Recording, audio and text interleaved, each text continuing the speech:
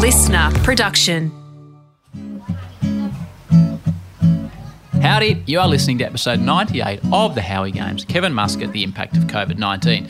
This ep was actually recorded a little while ago, so some of the things Kev is discussing have progressed, namely the overall situation in Belgium, where Kev now lives and works, and how their football league is dealing with COVID-19. Kev has also, in great news for Kev and Australian football, it must be said, just last week been appointed head coach of his club. More of that, though, in part A. So, no matter some of the changes that have occurred since this recording, this chat will still give you an insight into the life of an Australian in Europe as it battles the COVID crisis. For those that aren't aware, where are you, where are you coming from, and what is your life day-to-day at the moment, Kev? I moved after leaving my post at Melbourne Victory, decided to head across and rather than wait for things to come to me, we packed up with my partner and we went and lived in London to reconnect with the football world, so to speak, and reconnect with my network. And whilst I was there, long story short, I suppose we'll get into that a bit later. I, applied for a job in Belgium that come up that appealed to me. And end up, taking the post. So I've been in Belgium. The club's called St Truiden. It's an hour outside of Brussels.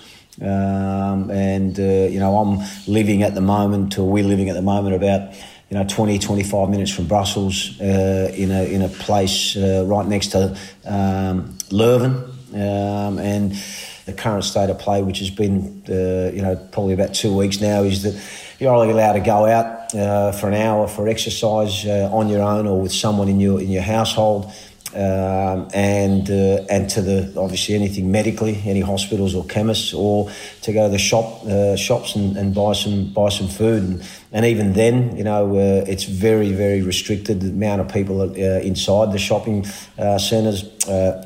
The supermarket, sorry.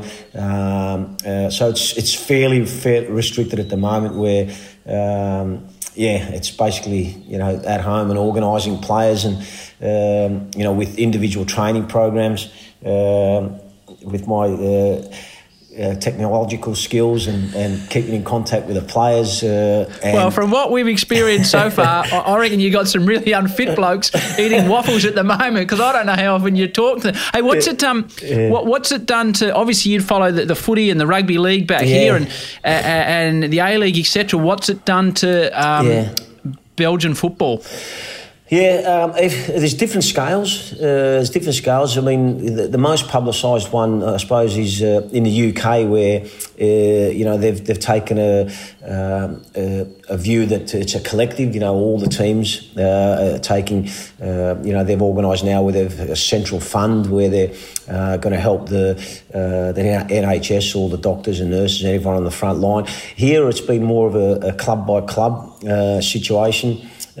Some clubs immediately put all staff on the government schemes, if you like. Some clubs have got agreements and made agreements that they'll reimburse any of the differences, any of the shortfalls. Our players, personally, our players negotiated with the club.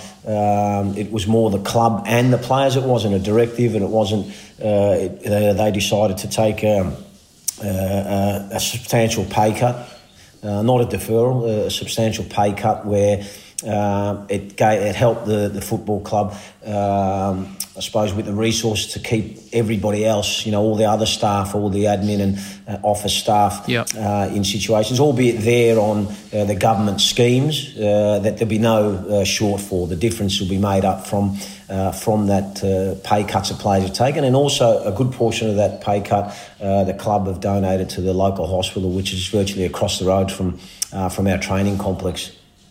And just briefly, without going into dollars and cents, your situation and the coaching staff, are you still getting paid at the moment? No, at the moment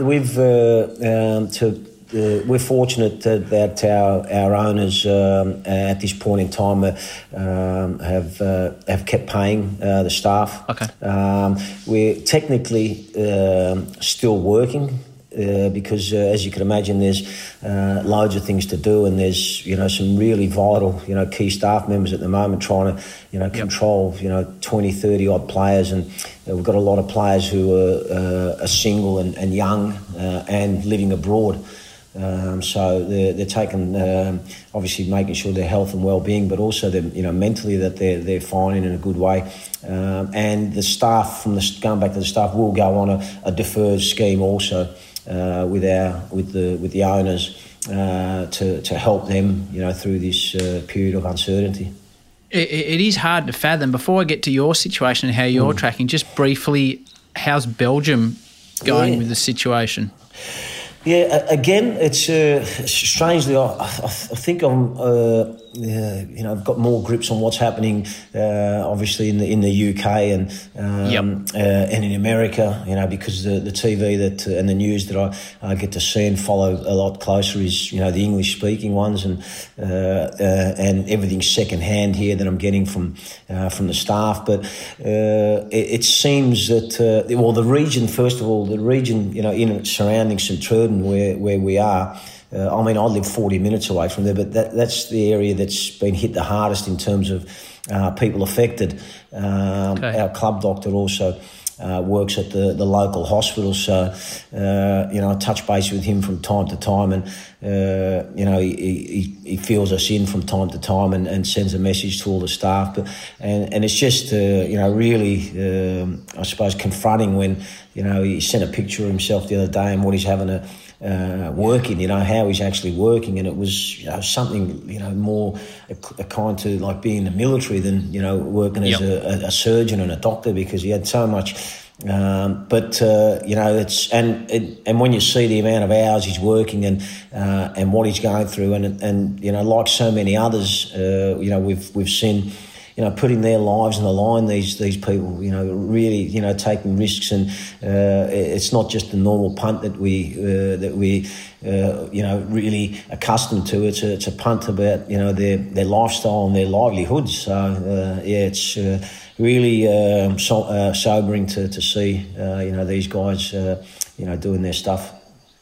And for you personally, you're obviously in isolation like we are in Australia, but your majority of your family, I know you said to me you were just speaking to your mum, your kids back in Australia. How are you dealing with isolation from those close to you in isolation on the other side of the world, mate?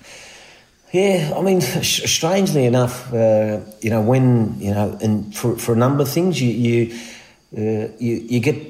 When you're working, and I know that's how I am, and I know it's my Achilles heel, and I try and correct it every year, but don't seem to be getting anywhere. Where, I get so entrenched in what I'm doing and work that everything else sort of stands still. And this period of speaking to everyone a lot more than I normally make the time for. I was going to say I've got the time for, but the reality is the time's there, but I'm not good at making it. So if anything I take out of this, it's going to be that to stay connected a bit more.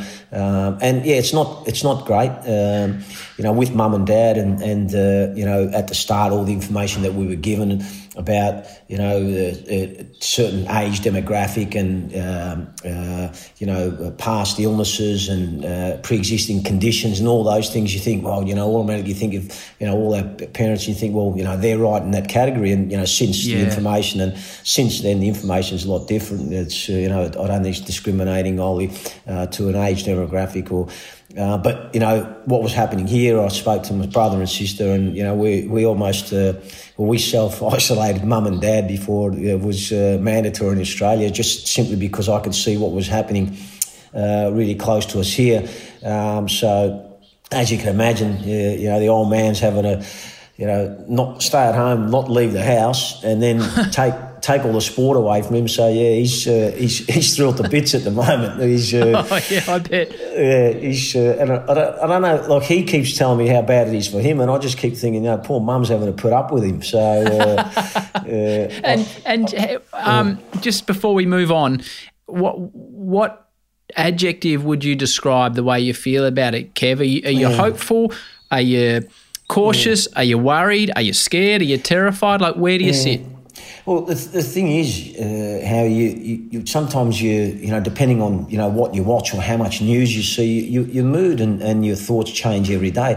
Ultimately, I've trained myself over many years to be positive. So that's just my intake with my with my work and my life. Just trying to be positive. So ultimately, underlying, I'm always going to be positive. But there's some days where you wake up and you think, well, all sorts of emotions run through the system. Without that, I think it's that cautious approach and self-discipline is needed more than ever, because we consider ourselves bulletproof, and we think we're fit and strong, but ultimately it's not about ourselves. It's about affecting anybody that you come into contact with that might not be in the same situation as yourself. So ultimately, I with every crisis and every situation, there's always good to come out of it, and it's our opportunity, because what we do now is sometimes you talk to yourself as a football club or as a group or as a state or as a country. Now what we do as a world really will define how we live for decades to come. So, from that perspective, without sounding too serious, but, that's really, where we're at. What we do now, as, everybody in across the world will define, how we live and for the next decades to come. All right, let's move on to the good stuff, Kev. No problem, mate. Okay, let's get stuck into the Kevin Muscat story in parts A and B of the pod. See you there.